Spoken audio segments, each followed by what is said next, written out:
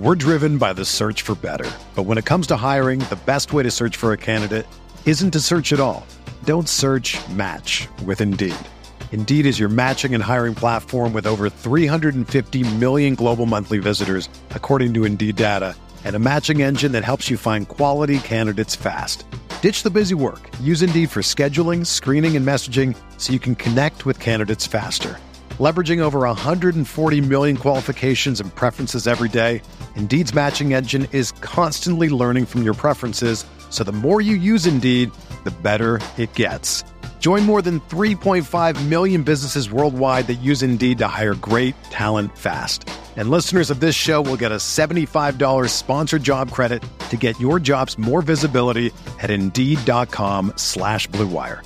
Just go to Indeed.com/Blue Wire right now and support our show by saying that you heard about Indeed on this podcast. That's Indeed.com/Blue Wire. Terms and conditions apply. Need to hire? You need Indeed.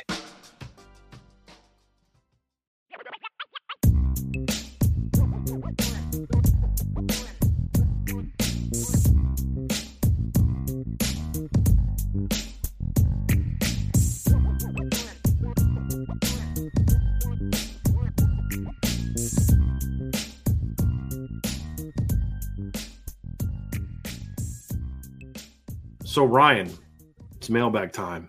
And we got some good ones so far. So if you guys got some questions, please fire them in.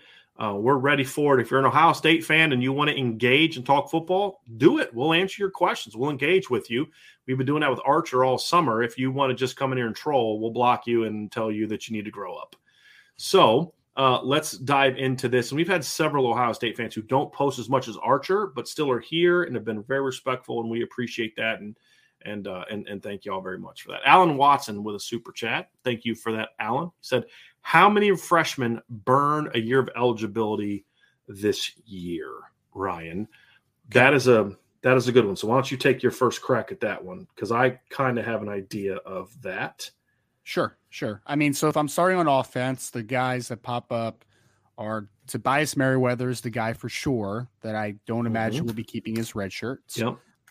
There's both no tight running, ends. I think running backs will keep him there. Tight ends. Well, that's because he's out for the year. So that's, right, exactly. Right. Angeli, I don't. Yeah. Don't see him. I was thinking, like Jabron Payne, you're probably going to reserve him. Oh, right? I forgot about Jabron Payne. Yeah. But yes, you're going to preserve that one. Ideally like to, yeah. Both tight ends potentially, right? So Eli Raritan, Holden Stays. Offensive line, I don't think so, right? Like I think you're going to preserve all those. It would require some sort of injury, I think, to happen. Well, before I forget, special teams, Bryce McPherson's. I got him on my list. So I got him on my list. Yep. Making sure we're there. Yep. Defensively, do you think Tyson Ford will? I don't know. I think one defensive lineman will burn a year. I think Josh, and if I had to pick right now, it'll be Josh Burnham. Because I think Josh is going to be on special teams. I think he's going to burn. I think a lot of these kids on defense are going to – I have Josh Burnham and all three linebackers burning in a year of eligibility. And I think three of those four will be on special teams. Yeah. And I'm okay with that. Look, if Jalen Sneed is the player we think he's going to be, he's not a 5-year player. If Josh Burnham's the player we think he is, he's not a 5-year guy. Same with Tyson Ford, Junior Tuihalamaka, all these kind of guys. They're not 5-year players if they are who we think they are. So play them. If they are, if Josh Burnham is your best guy on 3 different special teams, then play him. Because you never know. His number may need to get called on defense down the road against Clemson, and you don't want that to be the first real action he's had in an impactful moment.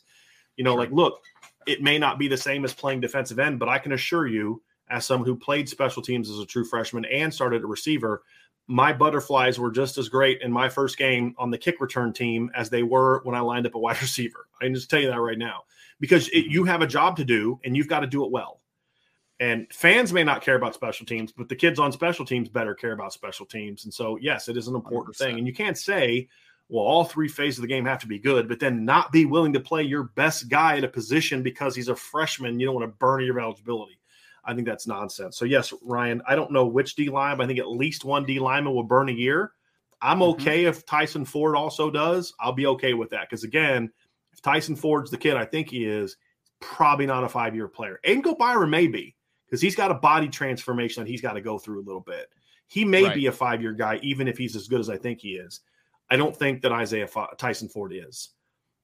So I'd play him, but he's got to earn that spot. He's been banged up a little bit, but I think at least one D lineman, all three linebackers. And I'll say this too. I think both corners burn their eligibility sure. too. Yeah. If they're already in the 3 deep on each side, I think so. And then a punter. So that's at least 10 guys of that 20. Was it a 22-man class?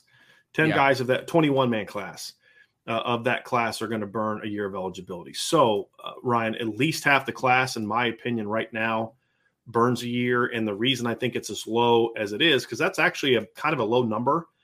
It's because injuries, right? That's part of it. It was a 22-man class. If Jadarian Price doesn't get hurt, he's playing this year and he's burning your eligibility, right? Yep. And there's other positions. They have a lot of guys on this roster that are at positions that are red-shirtable positions: quarterback, offensive line, defensive line. Those are 3 positions where I'm still a big believer in red-shirting guys, unless they're just no-brainer, guys got a player, no-brainer ceiling is such that he's going to be a 5-year guy. So to me, that's why I come down to the number that I have. It'd be 11 if Jadarian Price doesn't get hurt. No doubt. Oh, easy, no right? doubt. Yeah. Oh, easy. Yeah. I mean, it's done by the BYU game because he'd have played the first 4. You know what I mean? Like his eligibility is burnt by the BYU game if he's not injured. So that's it's good. Thank you for the super chat, Alan. We appreciate that very much. We're driven by the search for better. But when it comes to hiring, the best way to search for a candidate isn't to search at all. Don't search, match with Indeed. Indeed is your matching and hiring platform with over 350 million global monthly visitors, according to Indeed data, and a matching engine that helps you find quality candidates fast. Ditch the busy work. Use Indeed for scheduling, screening, and messaging so you can connect with candidates faster. Leveraging over 140 million qualifications and preferences every day, Indeed's matching engine is constantly learning from your preferences, so the more you use Indeed, the better it gets. Join more than 3.5 million businesses worldwide that use Indeed to hire great talent fast. And listeners of this show will get a $75 sponsored job credit to get your jobs more visibility at Indeed.com/Blue Wire. Just go to Indeed.com/Blue Wire right now and support our show by saying that you heard about Indeed on this podcast. That's Indeed.com/Blue Wire. Terms and conditions apply. Need to hire? You need Indeed.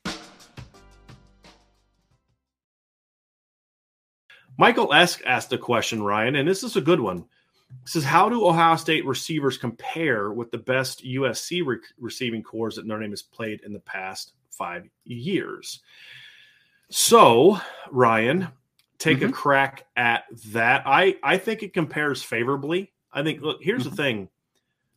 Here's what's funny. Like some Ohio State fan in the chat was like, Marvin Harrison Jr. is better than Jackson Smith and Jigba. I'm like, okay, can we chill out a little bit on that? Right? Not right now, he's not. Maybe he ends up being so, but you could say more talented. You can't say better right now. Sure. You can't do that right now. Sure. Yeah. If you want to go more talented, they have multiple receivers that are more talented than Jackson Smith and Jigba if we're just talking about pure God-given ability. But he's not a better player right now. But the point is, they have a talented receiving corps. It's very unproven. I love the fact that Ohio State fans will come at me, and there's been some really disrespectful ones this summer, which is really sad. But they'll say, well, Marvin Harrison and Emeka Egbuka are going to be great players because of why? The bowl game. Okay, that's the evidence they have. And they're highly ranked guys. And then they'll in the same breath say Notre Dame has no receivers. And I'm like, you do realize Lorenzo Styles had more yards combined in the bowl game against a defense built by Jim Knowles all year than Emeka and Marvin Harrison had in that bowl game, right? You realize Chris Tyree had about as many yards in the bowl game as they had, right? So, like, they're going to be good, but Lorenzo Styles, again, a top 100 recruit, isn't. Some of it's just kind of nutty to me. Yeah. And, it's one of those things, but that also doesn't take, so I can think that's just silly and still also step up and say, but you know what? This is still a really good receiving corps. I also want to remind you, for the Ohio State fans who are obsessed with rankings, in the same class that Marvin Harrison was ranked by rivals, what was it, 82nd? Lorenzo Styles was ranked 56th. So, moving on to the point, this is still a really good receiving corps for sure for Ohio State, and we can say that and be realistic. And it's a deep core. It's young. That's the only knock I would have on them is they're young. But at the same time, Ryan, you know my stance on youth at receiver. I just don't care about as much about it as I do other positions.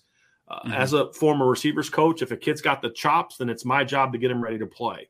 They've got a really good freshman class of guys who can play. You know, Caleb Brown, as you remember, is a guy I really liked. I thought Keon Graves was one of the more underrated receivers in the country last year. Caleb Burton, I thought, was a tad overrated, still a top 100 caliber guy. The kid from Georgia, whose name I always forget his last name. I know his first name's Kofi. I always forget his last name. He's a really talented player.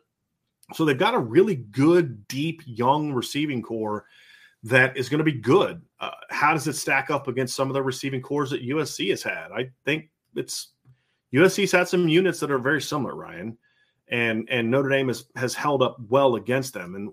And you know, you look at USC and was it 2018? You know, they had Michael Pittman Jr., Amon-Ra St. Brown, Tyler Vaughns, Velus Jones were all on that team as wide receivers. They had all those guys the next year, plus Drake London, who had over 500 yards receiving that next year. So you had Michael Pittman, second-round pick, Drake London, first-round pick, Amon-Ra St. Brown. What was he, fourth-round pick? Amon-Ra, he was. Yeah, but he was safe to have 90-something catches as a rookie. He was underdrafted. Yeah, no doubt about it. 2016, that group was good, but not quite as good. You had Juju Smith-Schuster, Darius Rogers, Deontay Burnett. Was a good group. The 2015 receiving core was pretty much just Juju, and then a bunch of Adoree was, I think, their number 2 leading receiver in yards that year, like 400 something. That wasn't quite the same group. 2014 was a really good receiving core with Nelson Aguilar and Juju Smith-Schuster, who was a freshman that year. So, in the last 5 years, I think I would say probably the 2018 group is the closest. The 2019 group is the closest that we've seen to what Ohio State's going to be thrown out there, in my opinion. And that was a pass game that Notre Dame did well against. Yeah. But with all due respect, Michael Pittman, Drake London, Amon-Ra St. Brown, and Tyler Vaughns is absolutely comparable with what Ohio State's going to be throwing out on Saturday night. It's always tough, Brian, because obviously, like, we know what those players became, right? At like the peaks of their career, and even in 2019, we knew what they became, right? Which is a little tough. I mean, because I think that you can make an argument that maybe Marvin Harrison Jr. and Emeka Egbuka have more natural ability than a couple of those guys, but like, you know that Michael Pittman Jr. became a All-American and a second-round draft pick. And he was coming off a year in which he had a lot of production, 41 catches, 758 yards. And then Amon-Ra St. Brown was coming off of a year where he had 60 for 750. Tyler Vaughns the year before had 58 for 674. To your point, they were proven commodities. And then you had the rookie in Drake London. Yes. You know, so to your point, yes, it was much easier to project the production there because those guys had done it. And whereas, as I said before, with Emeka and Marvin Harrison, they're incredibly talented, but they combined for fewer than 20 catches last year on the season, I believe, or around 20 at the most. I think what did Marvin Harrison Jr. had like 11, I think, on the season. Emeka, I think, had 9, like 8 or 9. Yeah. And almost half of that came in the bowl game, right? And so. Yes, I think that group absolutely can contend with this group. Now, the difference is that receiving core. Here's the big difference, though. That receiving core had Keaton Slovis thrown to it, and you're trying to take pressure off of it with, Malapau at running back, right? Like, that's the difference. It's not the receiving core is not what honestly scares me, because there's things you can do to limit it schematically, pass rush. What makes this team dangerous is the trigger man and the fact they've had very good backs. I mean, for all the talk about how good Ohio State's been at receiver in recent years, I would argue their recent tradition at running back is even stronger. You got Travion now. You had J.K. Dobbins, Ezekiel Elliott. I mean, you were just replacing dudes with dudes. And your boy Trey Sermon. Don't forget your boy. I mean, you can throw. I'm not the one hammering the kid's draft status on Twitter, with all due respect. But that's the thing about that unit too. It's there are receiving cores that Notre Dame has faced that you could say can contend with this group. There have been. The difference is that those teams didn't have a C.J. Stroud at quarterback and a Travion Henderson at running back. That's the difference to me. Can I just pull one thing up real quick? I know Sure. Seth Bevins just said you forgot they didn't play much because of Olave and Garrett Wilson. No, nobody's forgetting that. No, who forgot that, man? Like, we're saying that the receiver core could be very good, but there's question marks at the moment. There's this assumption that, they're just going to step in them, but maybe they do. The point, we know why they didn't play. That's not – we've talked about Will Fuller and Golden Tate being 6-catch guys and going from that to 1,000 the next year. They still had to prove it, right? Sure. And that's what we're saying is it's – we're not even talking down the unit. We're just saying that projecting that 2019 receiving core – for USC is very similar. Projecting this is even easier than projecting this group, right? Because of the fact that they had proven it. And it's I think there's an assumption now too, Brian, that I think there's an assumption that you're just going to lose 2 first-round picks that went top 11 overall, and you're just not going to have any transitional stuff at all. And I think it's a little silly, man. I think it's reasonable to expect that it's not going to be quite as good as it was, especially early on in the season. Maybe it'll be better. I might be wrong, right? But I don't think it's unreasonable to think hey, maybe it's not going to be quite as good as it was last year. Because not only did you have 2 first-round picks last year, you also had all the guys that we're talking about right now were also on the team. So so they're going to be so good that they're going to be better than the combination of Olave, Wilson, and them. And the other thing that annoys me about Ohio State fans, it's being objective and saying, hey, these guys are talented, but they got to prove it, which is exactly what we've been saying about Notre Dame's talented players all summer. It's somehow disrespectful, or we don't know this or that. It's guys, religious. Yeah. Be objective. This isn't a fanboy show, right? We know why they didn't play last year. We think they're very talented, but to say it's just going to be better in game 1 than it was last year is just kind of silly, if we're going to be honest about it.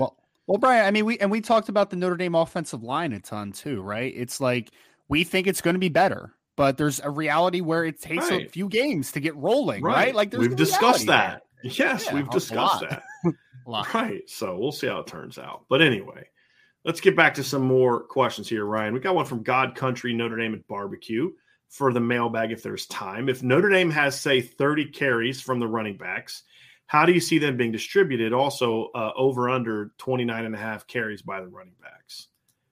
I mean, there's just so much context that needs to go into that one, Ryan. That it's hard for me to say.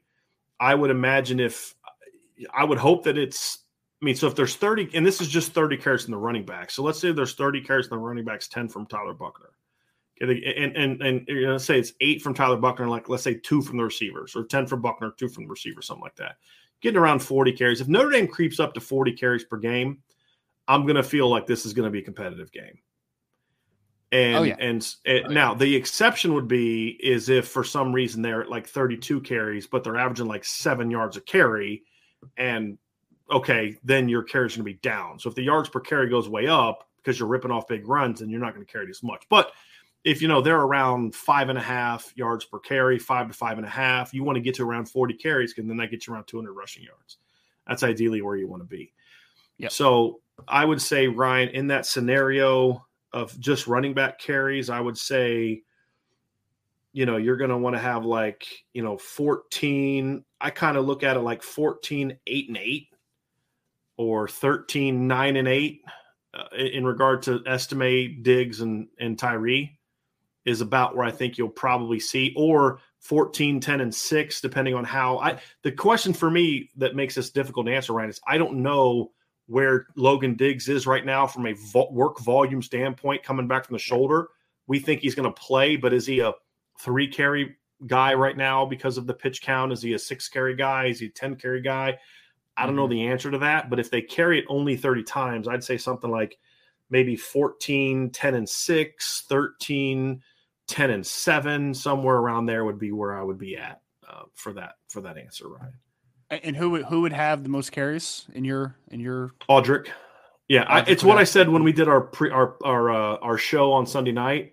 I think Audric leads the team in attempts, and I think Chris Tyree leads the team in yards. That's what I think this is going to be. Now, that's a microcosm of what I could see this game kind of playing out. So I'm just trying to be consistent with what I said at the beginning of the year. Sure. And you also, if I remember correctly, you also think that Chris Tyree may eclipse in total touches over the carries. Yes. This was just carries. This is just carries.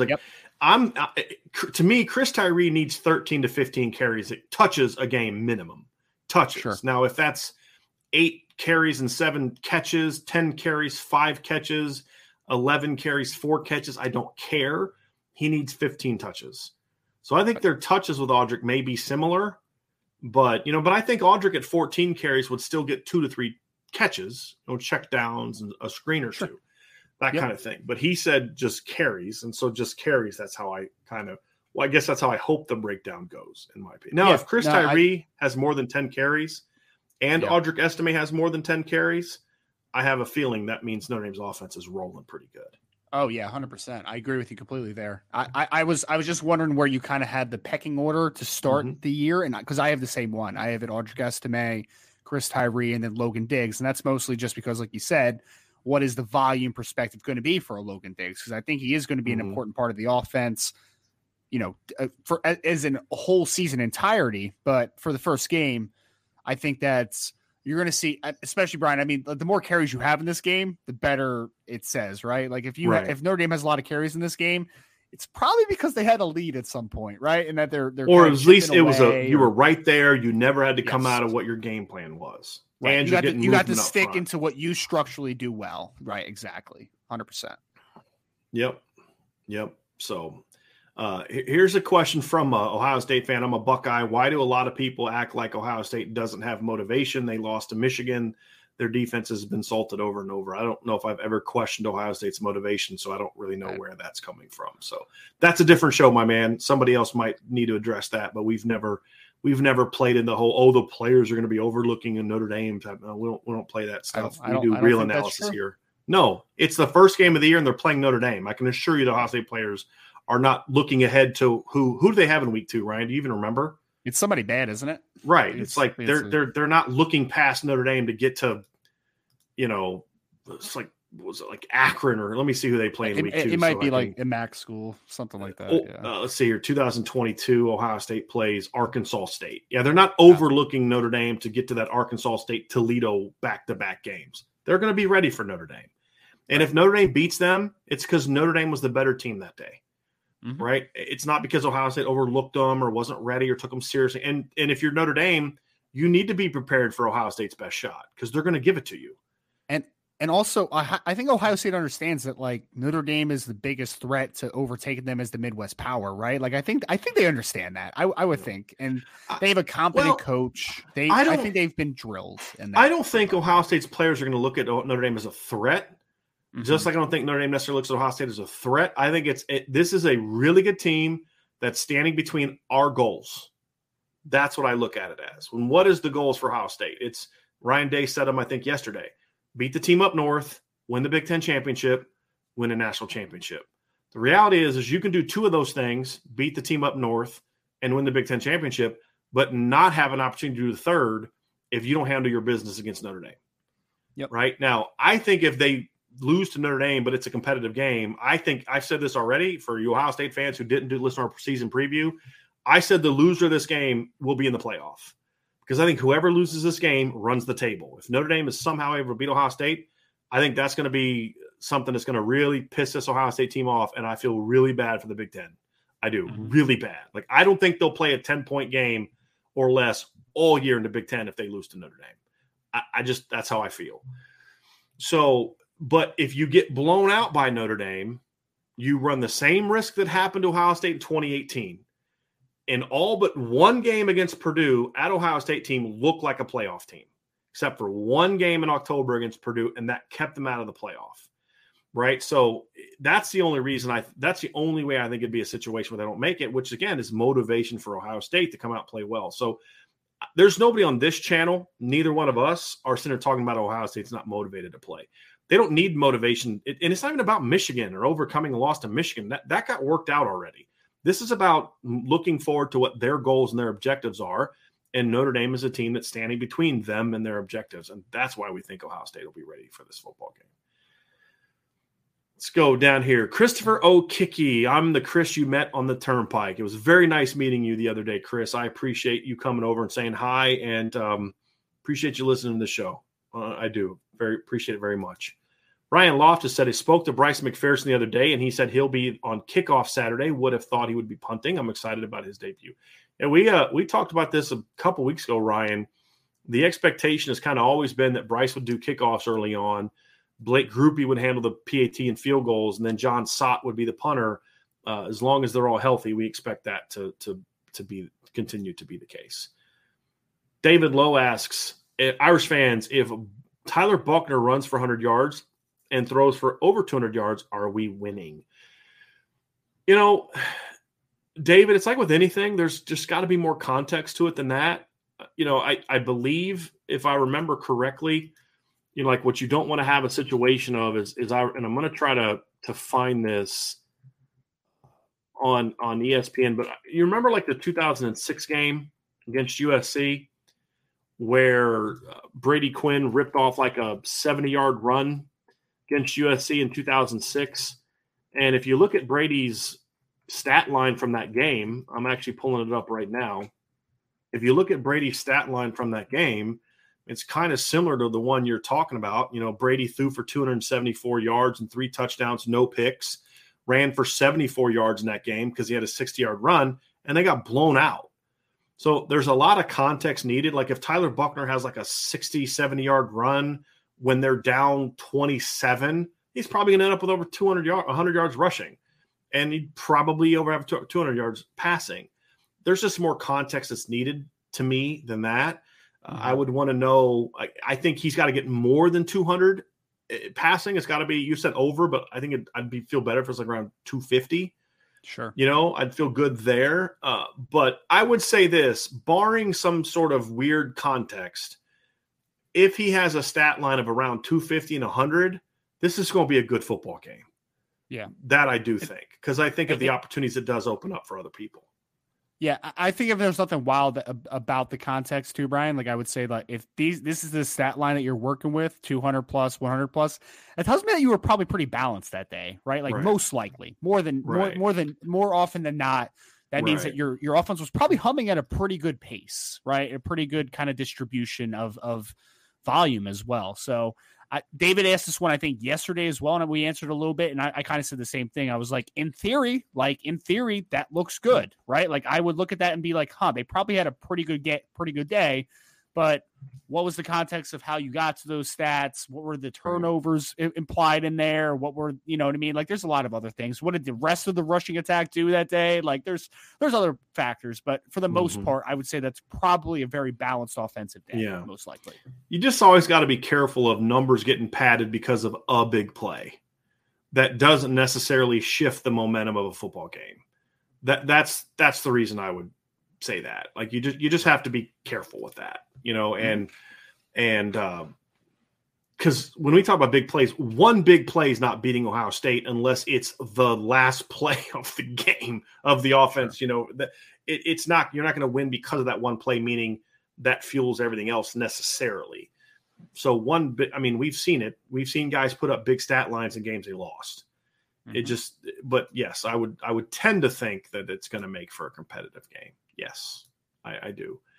Let's get down here to Blaine Tiller. How many deep balls would you expect to see Notre Dame take per half in order to keep the secondary and linebacker to keep from cheating the line? Blaine, it's not about the volume. It's about the effectiveness. They can only throw 2, and I'm going to be happy. It's about, do you hit them? Because honestly, for me, Ryan, if they're throwing a bunch of deep balls, that's probably problematic for me. It means that they're not hitting them, and you have to keep throwing them. Sure.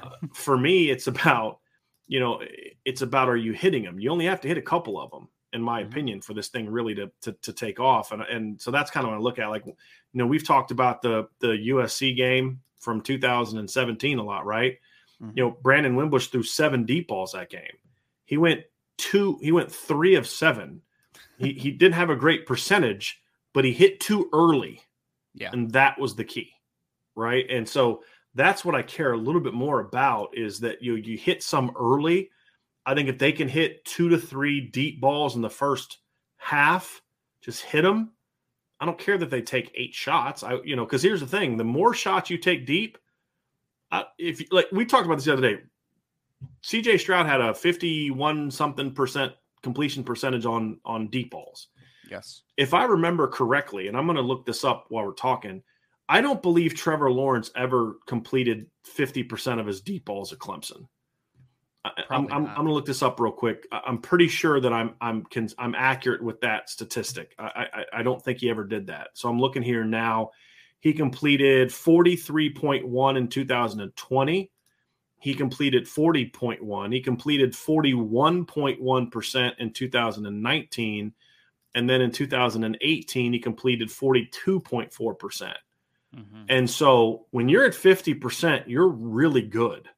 Having said that, that means the other 50%, you're getting zero, right? And you don't want to have a bunch of zero plays on your docket, right? Sure. Now, if a couple of those zeros happen on 2nd and 1, okay, you took your shot and you stretch the defense and let them know that you're here. But I care more about hitting them than I do about volume. And if you can hit a couple big ones early, then yeah. But if you don't want to be taking a bunch of shots and they're not incomplete. Like if Notre Dame takes like 8-9 shots in the first half, deep shots, one of two things is true. One, they're not scoring a lot because there are a lot of incompletions. And there's probably a couple deep shot Tyler Buckner scrambling around trying to launch one down the field on 3rd and 10. Option number 2, Notre Dame is killing Ohio State because they hit like 6 of them, right? I mean, it's going to be one or the other, right? You don't want like 8-9 deep shots. You want maybe 3 or 4, maybe, but it's more about hitting them. That's what I care about, Ryan. Hit them. Efficiency. I don't care about the volume. Efficiency and explosiveness. We've been talking about this, right? You want to create explosive plays, but you also want to be efficient on top of the explosive plays. Like that's, yep. You want to be able to take advantage. And I mean, Brian, like, again, you're playing against a really good football team. So you need to take advantage of your opportunities, right? Like that's pretty basic. I'm not breaking news by saying like Notre Dame, when they have an opportunity to make a big play, they got to make it because you're playing against a team that if you don't, they can jump on you quick. They can, and they can put numbers up and they can continue to hum along because they're that talented offensively. There's no doubt. You have to take advantages when you have them. Right. I know that was breaking news, take advantage and you win. Wow. Right. Score more points and you're going to win. Yes. Thank you. But sometimes the obvious is the correct answer. Here's an interesting one, Ryan. I'm really curious to hear your thoughts on this. Alan Watson with a super chat. Alan asks, are all penalties bad? Go Irish. In college football, no. All penalties are not bad, in my opinion. In the NFL, you have the spot foul, right, on the on pass interference. So, like, if I tackle a guy 40 yards downfield so he doesn't have a completion, you get 40 yards, right? In college football, you get 15. So, what's worse, giving up a 40-yard pass or taking a 15-yard penalty? So, no, in that theory, not all penalties are bad.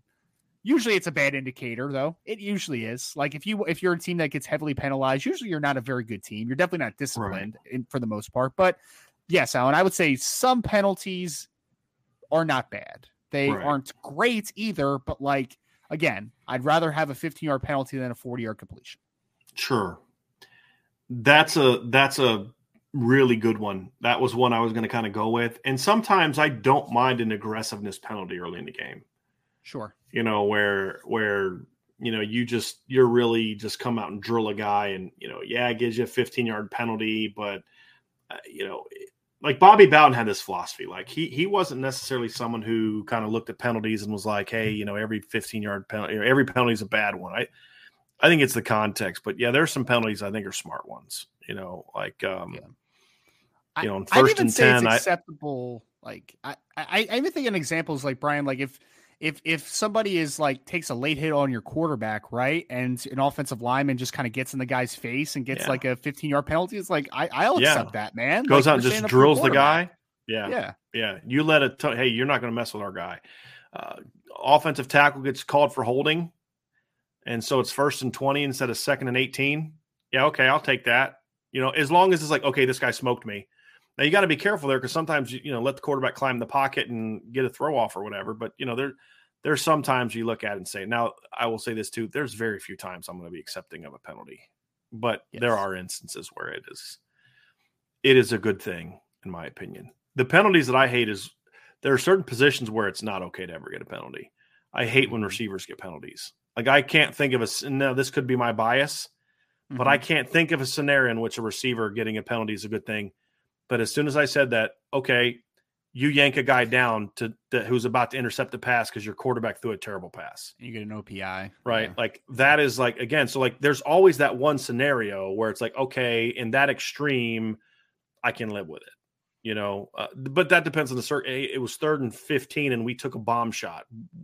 Why would you do that? Now they're just going to, back us up and make us do it again, kind of thing, or whatever. So, yeah, there aren't many, but there are tons. Here's a different layer. What penalty drives you the craziest? I remember when I coached high school. Every other game, you would have a wide receiver go off sides. Yeah, and I'm just like, guy. What are you? I can't. The worst one for me is when receivers are not lined up correctly. Not when the ball gets snapped before they're set. That's on the quarterback for me. Yeah. Like, dude, you got to. But more of like when you're supposed to be on the ball and you're not, and like the Miles Boykin penalty against Michigan in 2018 pissed me off so bad. It's 21-0, and he catches a touchdown pass. But it gets called 28-10, and they would have rolled Michigan at that point in time. But instead, he's covering up Cole Kmet because he's not lined up correctly, and it comes back. You end up getting a field goal. Michigan needs one score to make it a game, right? Now, that score makes it 28-17 if you don't have that penalty. Those are like just not being locked in penalties. I hate false starts. I hate offsides. But they don't bother me as much as that, because in that instance, it's a quick reaction.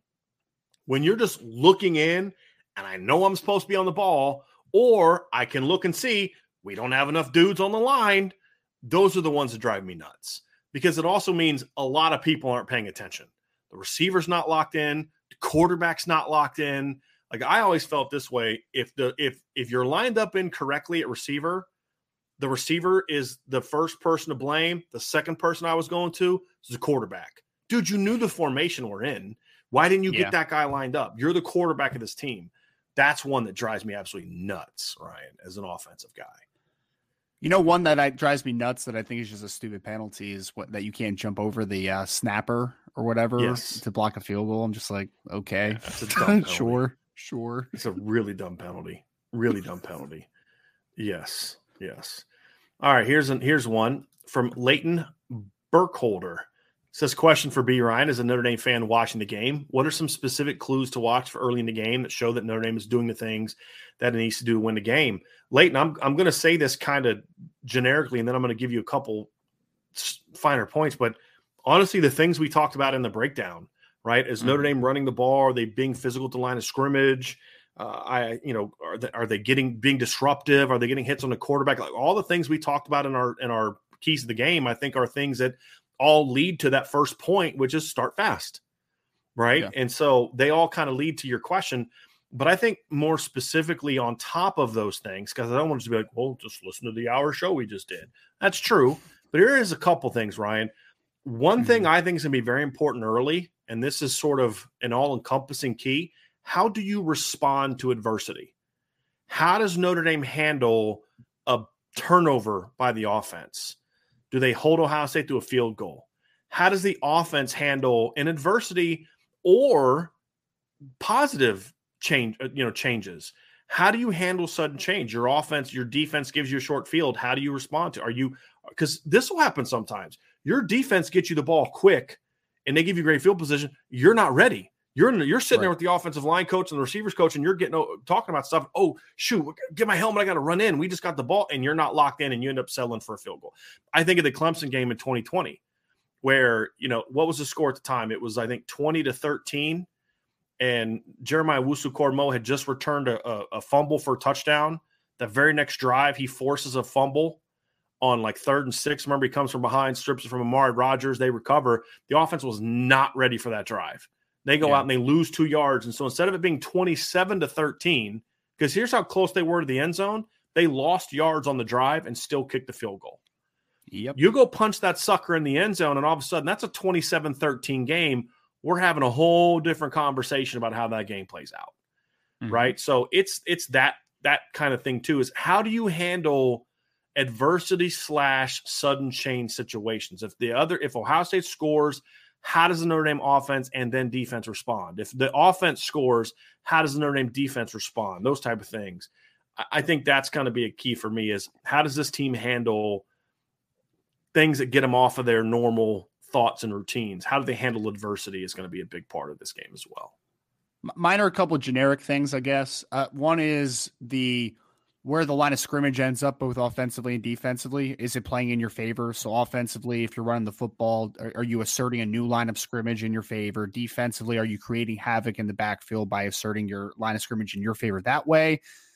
And then the other thing for me, Brian, is I want to see who has more missed tackles, right? Yeah. Like that is the biggest thing that I want to see because I think Notre Dame has some players that can create big plays. I know Ohio State does, right? And we've talked about limiting impact a lot this week. I want to see Jackson Smith and Jigba catches a 5-yard like a 5-yard slant, but he only gets a 7-yard gain instead of breaking it for 25, right? Like I don't want to see that, but I want to see Lorenzo Styles be able to kind of do that conversely, right? So I think number of broken tackles on both sides of the fact and who's asserting the line of scrimmage better in their favor. I think if Notre Dame does both of those things and are winning both of those convincingly, then I like their chances. But, again, we'll see how it plays out.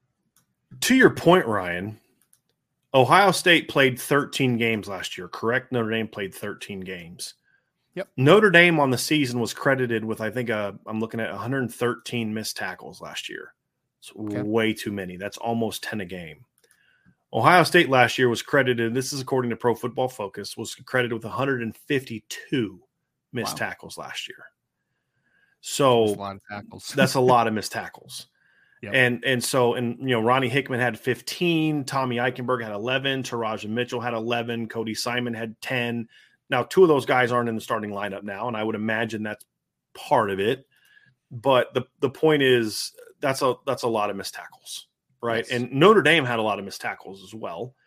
J.D. Bertrand had 19. Next couple guys had 8, right? Clarence Lewis had 7. J.D. had 19 last year. Yeah, 19. Some of them I remember going through the season, and this is going to be true for Ohio State, I'm sure as well. Some of them were like, dude, that's not a missed tackle. Like, come on. Like, what do you think? He was never there.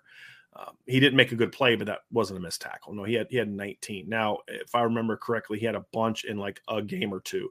He had 4 against Oklahoma State. Yeah, so he had a lot of those. But he had like 3 against Florida State, 3 against Purdue. A couple of the ones against Florida State, I was like, that's not a missed tackle. But still, you take 3 or 4 away, that's still a lot of missed tackles. Yes, right. And you could go through the Ohio State scene like, dude, that's not a missed tackle. Come on, man. Like that, no, that's ridiculous. And sometimes it's 3 missed tackles on one play, which adds to, it's not like 152 different times that someone missed a tackle on 152 different plays. Process. Yeah, right. But the point is that both of them had way too many missed tackles, which goes to Ryan's point. The team that tackles better or the team that forces the most misses in the tackling game is the one that can have it could be in a game that we expect to be somewhat competitive, one way or the other. Those are the types of things that have a really big impact in the game. There's no doubt about it. Quinn Kibler says for the mailbag, if Chancey Stuckey was at Notre Dame in 2019 and 2020, would Book have been better? Trying to gauge the jump we will see in production. I know Book's issues were between the ears a bit also. No, I don't think it would have been a whole lot different, to be honest with you. I mean, it would have been better for the receivers, sure. Right? Well, the current version of Chancey Stuckey anyway. Chancey Stuckey in 2019, who knows, right? I mean, honestly, a guy that played as long in the NFL as he did, like the first year I coached receivers, dude, I had an All-American and 2 All-Conference kids, right? Like if you got the chops, you got the chops. And if you have talent, you have talent. I have a feeling he would have enjoyed working with Chase Claypool. You know what I mean? Yes. But no, I don't think they would have been a whole lot better. Book would have been a whole lot better simply because I don't think Ian Book's problem was he just wasn't willing to pull the trigger in the games that mattered. And I don't think in the big games, you're not getting 5 yards of separation against Bama in 2020 or Clemson in 2020 or if you would have, Georgia in 2020, I mean, you were still going to have to pull the trigger and show some guts. And that was kind of always my issue with Ian Book. And I don't think it would have mattered a whole lot. I mean, the Saints right now have, in my opinion, one of the best receiving corps in football, or best receiving coaches in football, in Curtis Johnson. I believe Curtis Johnson is still with the Saints, correct? Is that receivers coach? I think so. And Ian Book still won't throw the ball. I mean, I think his last preseason game, if I saw correctly, Ryan, he averaged like 4.4 yards per attempt. Wasn't great, man. And I know it's different for the NFL than college. Sure. You know, like a 10 yards per attempt in the NFL in college football is not going to be 10 yards per attempt in the NFL. I get all that, but still, that's not good. Actually, Cody Burns is now the receivers coach for the Saints. So it's his first year. Mm-hmm. Remember, he left Georgia Tech. Now that I remember, I think he's the guy that left Georgia Tech right at the end of the spring, if I remember correctly. No, he was at Tennessee. That's the guy that left Tennessee. The other guy went to the Ravens. Gotcha. He left Tennessee, and that's one of the things that hurt them with Cardinal Tate. Now that you say that, I remember. Gotcha. But Curtis Johnson was their receiving coach up to the point. He was the Auburn quarterback turned receiver, right? Yep. That's Cody Burns? Yep. Yeah, okay. I remember Cody Burns. Yep. So, no, I don't think it would have made Ian Book a whole lot better. I think it would have helped last year. I think it would have definitely helped Jack Cohn a lot more than it would have helped Ian Book, in my opinion. It would have helped Ian Book. Can I change this? It would have helped Ian Book statistically. Because against some of the inferior teams, he would have put up better numbers in those games where he was more willing to throw the ball down the field. A better coached group of players would have helped then. Is that fair to say? But it wouldn't have changed things a whole lot better when the games mattered. With Jack Cohn, I think it would have, because Jack showed a willingness in the big games to attack people. He just didn't have support, in my opinion. Right. Yeah. Well, I just saw someone had said that Ian Book got cut for the Saints. We know. Yeah. He was just saying for this preseason he was with the Saints, obviously. So that's why the example happened. Yep. And that's partly why he got cut. Yes. The Eagles claimed him, correct? Yep. So he's on the Eagles now. That's going to be interesting. Whew, okay. Bill Walsh says Bama moved Devontae Smith around and got the ball to him in space. We need to do that with Lorenzo Styles. Bill, I could not agree more. I think you need to do that with a couple receivers. Braden Lindsey's another one. I don't want to see them just lining up X, Y, and X, Z, and W, and they're just in that one spot the whole game. Yeah. I don't want to see that. I don't. And I don't think that's what we'll see from Tommy Rees. But, again, got to see it to believe it. But I think that's it's a perfect example, though, that Alabama game when I talked about you need to tackle better. That's a perfect one, right? I think about Devonta Smith just running a bubble screen. And that's how they won, man. Their athletes were better in space and Notre Dame's athletes were better in space. That's the point blank to it. So, yep. No doubt. Next question from Milton Fan 15. Maybe a dumb question, but what position does Foskey play in the NFL? Defensive end or linebacker? The Viper position confuses me as it relates to professional teams. Let me just say one thing real quick, and I want to get your opinion, Ryan. Yep. I think that the Viper position for Notre Dame translates more to a defensive end. At least it will this year. I thought last year they did more stuff that could be viewed as a 3-4 linebacker, but I think this year's version is going to be as an end. But I never loved Isaiah Foskey in the scenarios that we're asking him to play like a 3-4 outside linebacker. And I think sometimes you can say a guy can do both, but for me, I do think Isaiah Foskey can play in a 3-4 as a 3-4 outside linebacker. Just like I think Bradley Chubb played as a 3-4 outside linebacker. I think Bradley Chubb would have been better off playing as a 4-down end, however. That's just my opinion, and I feel the same way about Isaiah Foskey. Yeah, I mean, it's pretty easy for me. I think I already wrote a preseason scouting report on Isaiah Foskey where I said that ideally he's a 4-3 defensive end with his hand in the dirt. He can do some stand-up rusher stuff at times. But to your point, Brian, if he's a Pittsburgh Steeler, for instance, right, it still runs kind of the 3-4 base type of thing. He would be great as a Bud Dupree type of player, right, where you're not playing him in space a ton. So he's not like the Sam linebacker in the 3-4. He's your weak side player. So he's rushing the quarterback more often than not. I don't want him working in space. It's like a stand-up end is basically what he's doing, right? Yes. That's all it is. Yeah, because you're going to slant away, and he's the weak side defensive end. That's really what he is, right? I want Isaiah Foskey going that way, not that way. That's all. That's all it comes down to. I want 100%. Him attacking the quarterback. 100%. Yep. So again, could be 3 down, could be 4 down, but the point is the same. That's the role for him. And I've never felt like the Broncos really found a role that fit what Bradley Chubb does well, in my opinion. Yeah. And injuries have hurt him too, but yeah. Yeah. Well, I was going to say that was, Bradley getting hurt in what was his second year or third year, whatever it was, that really hurt him a lot, his development. But still, I think he's still a good player when he's healthy, but you know. Right. Let's get to some more. B. Ryan, who is your sleeper quarterback on Notre Dame's schedule? Ryan, we've kind of talked about this one before. You want to go ahead and get into that one? There's a couple, I think, that we could discuss on this one. I think the kid that they're going to face first weekend of October, first game in October, I think for me is the sleeper one that tops my list. Hall. How about you? Yeah. Jaron Hall. That's a good one. I think that's the one that makes the most sense, honestly. I mean, I guess could you still call the kid from Stanford as a sleeper, I guess? I mean, when you're talking about being projected as a potential top 10 NFL draft pick, I don't think you're a sleeper anymore. Right. Sure. Should be. Jaron Hall is the most underrated quarterback probably on the schedule, I'd say, from BYU. The kid from UNLV just had a really nice game. I know it was against some FCS team, so let's see if that translates much, but he had a nice game. I actually kind of look, Garrett Schrader is not going to look great from Syracuse. That was going to be my other pocket kid, but if you're running an offense where you're accentuating his skills as a runner, he's a really good running quarterback. There's no doubt. So I'd say Schrader or I'd say Hall from BYU are both good players for their system that they play.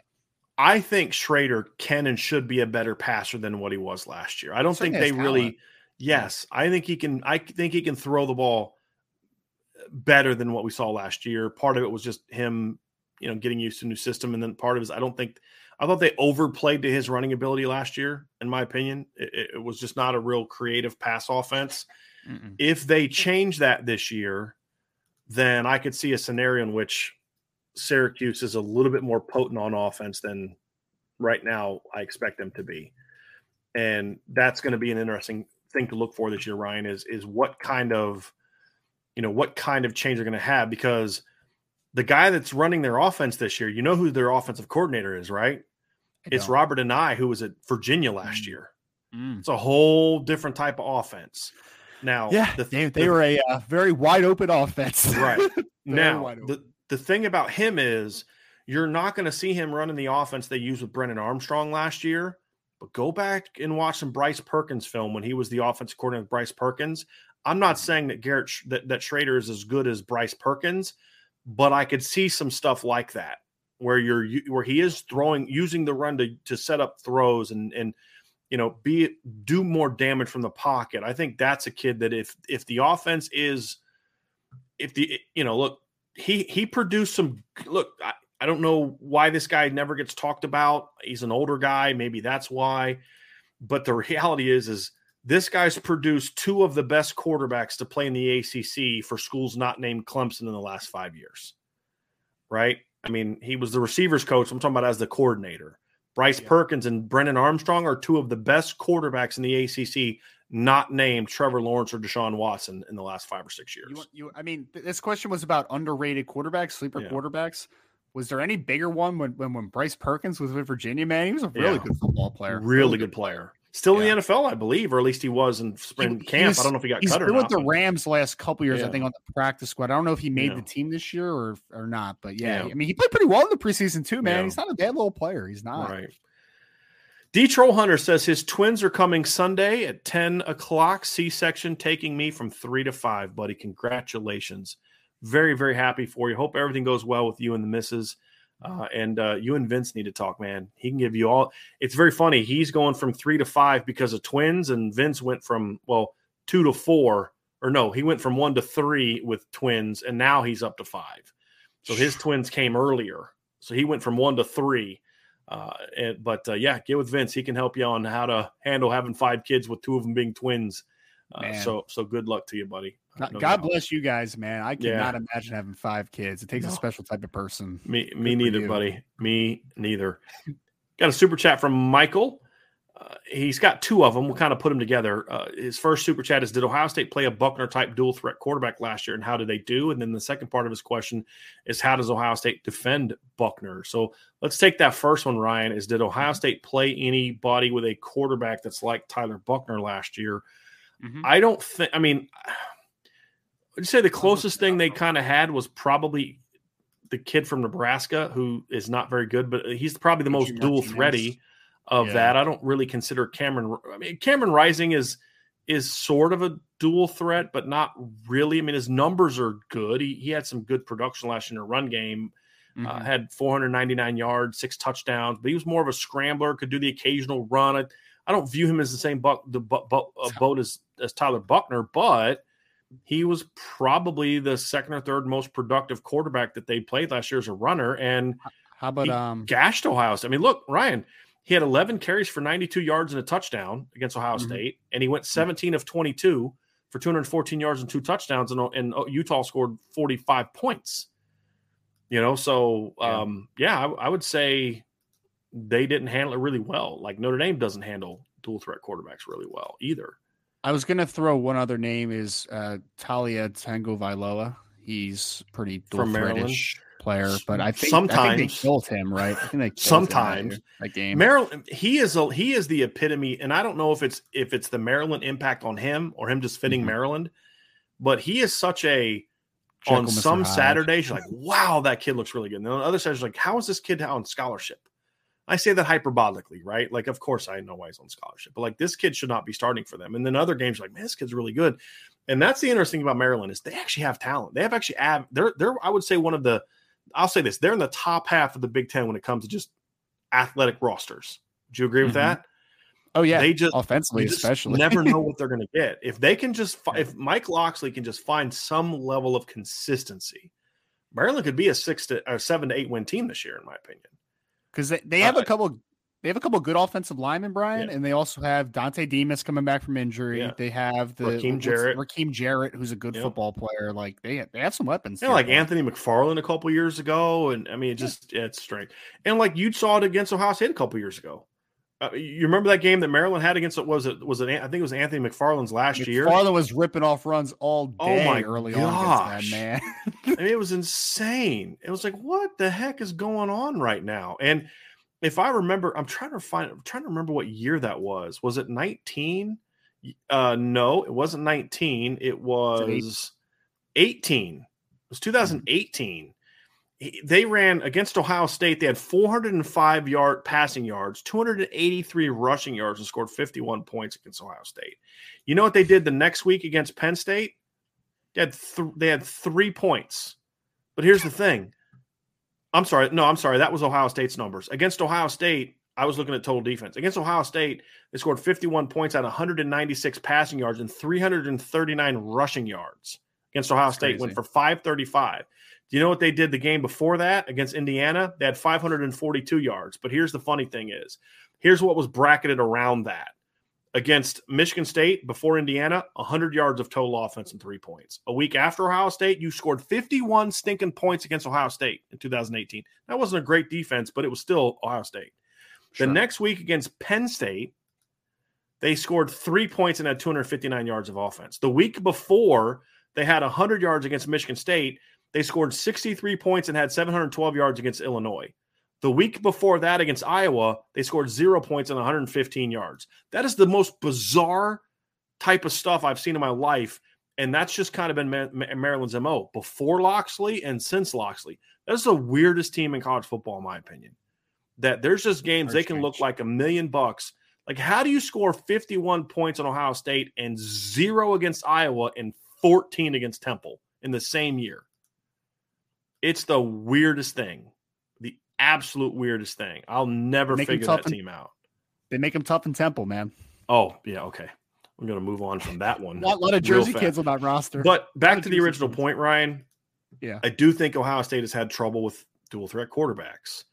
I mean, I don't consider Anthony Brown a dual threat quarterback, but he had a couple nice scrambles in that game. I mean, he put up decent numbers last year, but against Ohio State, he had 65 yards rushing on 10 carries. I mean, they've had some issues there. And I don't think he or Cameron Rising are Tyler Buckner type of athletes. So, but who else has trouble with dual threat quarterbacks? Just about everybody else. I mean, right. Notre Dame. Yes. There's a reason why teams want that. It's because it's hard to defend. You just have to have way better players than the other team. That's really what it comes down to. You just have to have way better players. And how they defend Buckner, I think there's a couple things they need to do. They need to kind of take a little bit of a page from Ohio State's book, and that is mix up your looks to get him guessing, make him think it's a zero fire and then bail and jump under. Maybe he can jump under a quick slant or something like that, or knock it down, or get him thinking he's going to bang a little RPO quick out cut, and then you squat on it. And he's got to now, oh, shoot, I'm scrambling. Because if you can take away that read on an RPO, it's like, okay, what do you do now? The line's run blocking. You thought you were banging that quick hitch or that quick out, and now it's eaten up. Now you got to run around a scramble. Maybe you can tackle him for a loss. Those are going to be things to look for. And then control. Don't let Notre Dame control the line of scrimmage. What we talked about earlier is true the other way. Is Don't let him drag out his read zones. Make him declare early. Make him pull that sucker now because you've crashed hard or because you got to push up front or something like that. That's really the way to do it. It's easy to say. It's just not always easy to do, in my opinion. RH, another one of our Ohio State fans who's been a really good part of this, some conversations this year, which we appreciate you, says, scheme question for Brian. I'm going to do 2 straight RH questions, or 1 question, 1 comment. Scheme question, Brian. How would you defend 12 personnel scheme that Day loves when they put the second tight end in the slot boundary and have 2 receivers to the field side, overhang safety has to choose? I honestly wouldn't really – I would have my overhang safety, number 1, for Notre Dame, it'd be the rover. I'd have him focus on the perimeter. I would say, I would probably just say, look, you guys aggressively take that on. I would have a quarters type of look to that side, Ryan, most likely, and kind of have that be my alley player and have my overhang, whether I bring a safety down and have a guy over top and maybe have my rover backside. That's the other option.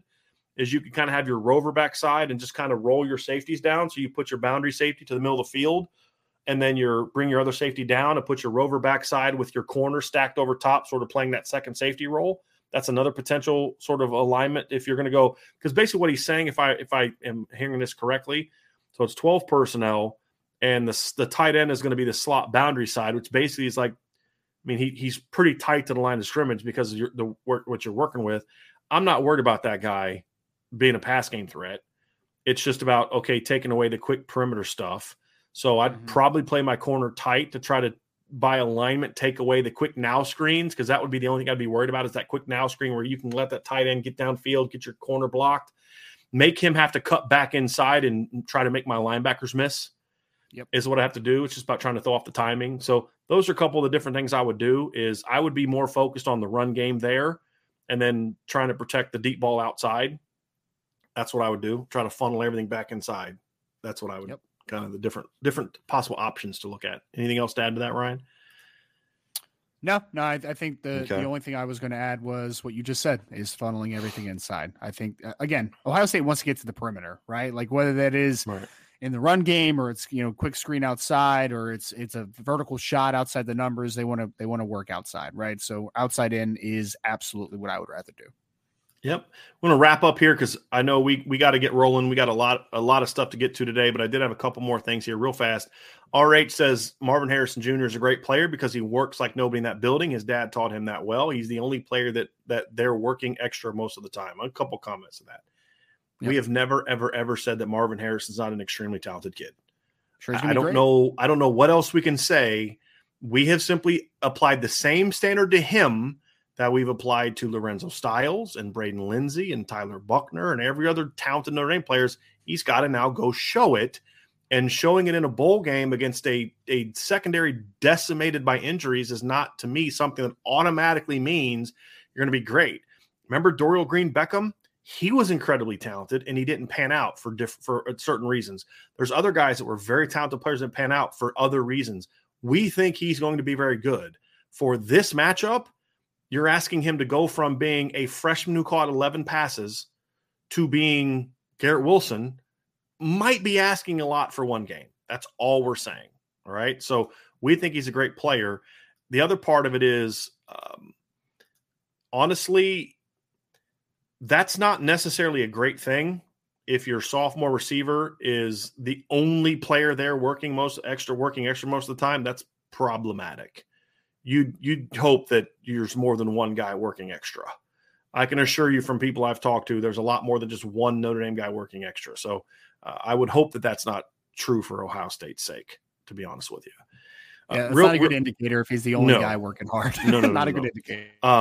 Ryan, that thing that Tommy sent you, I'm going to need to kind of do that. I think that's a good thing to answer on the message board. So I think I'm going to take that photo and I'm going to put that on the message board. So Tommy, that thing that you sent Ryan, we're going to put that on the message board and answer it because it'll be easier to answer there in that format, and then also more fun because we can all engage it and other people can answer. Real quick from Tyler Smith, which corner for Notre Dame will need to step up the most against Ohio State and why? Also on 97.1, The Fan here in Ohio, they're worried about our DNs. Yes, they should be worried about the DNs. I think is going to be a matchup. That's a very fair thing to say.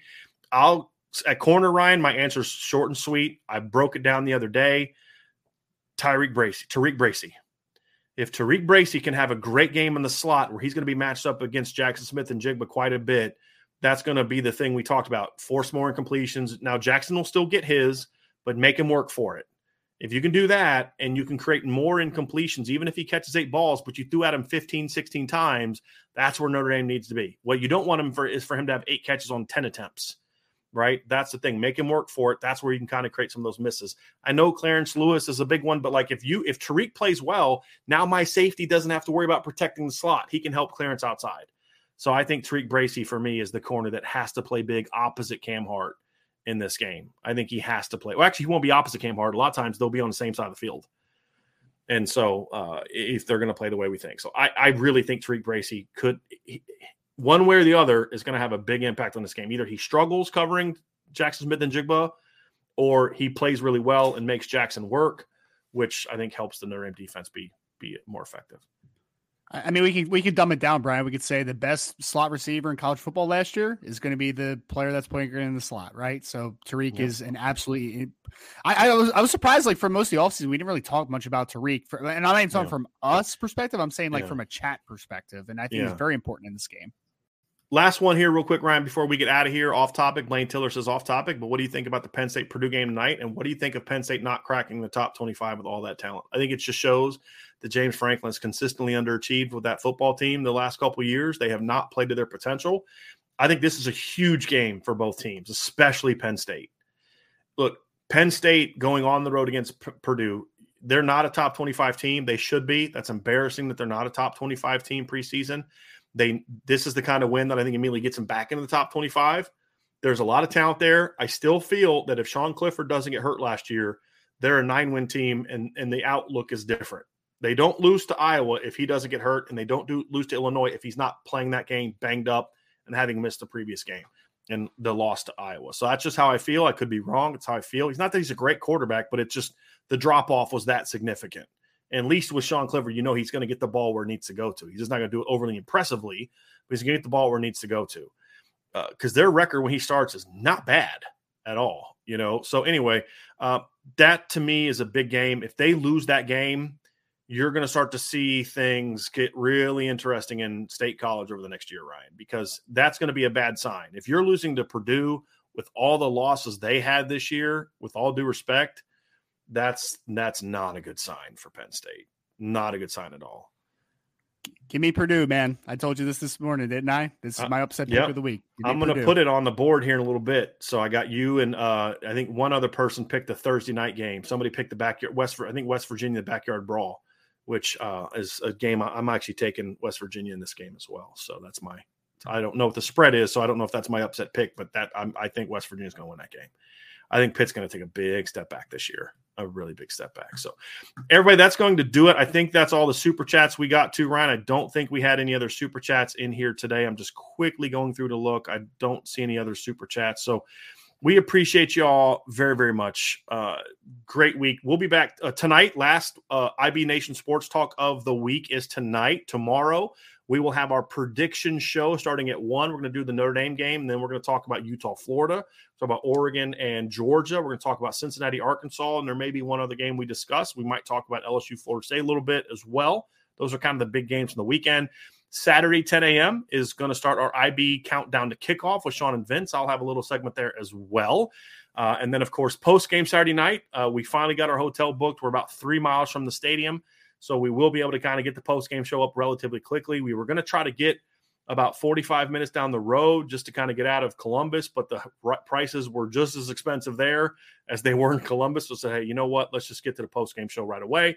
And then, of course, Sunday night upon further review. So we've got a lot more for you. Make sure you stay IB Nation Sports Talk tonight, 6 o'clock with Sean and Bobby. Tomorrow, we'll make our predictions. It's going to be a lot of fun. Stay locked into irishbreakdown.com. Sign up for the boards, everybody. Have a great, safe rest of your days. If you're traveling to the game this weekend, be smart, be safe, enjoy yourselves, and don't do anything that you will regret down the road. Don't let yourselves get baited into things that just aren't worth your time. So enjoy the game, and hopefully the Marcus Freeman era officially kicks off in impressive fashion. But we'll find out. But, hey, we'll be here no matter what. Win, lose, well, there's no win, lose, or draw anymore. Win or lose, IB is going to be here. So you can always be assured. That's the only guarantee I have this weekend, Ryan. As long as I'm still breathing, we're going to be here. And if I'm not breathing, Ryan, you know how to start a show. You handle business. Okay. All right. So be ready to rock and roll. So have a great day, everybody. Thanks for being with us on the Irish Breakdown Podcast.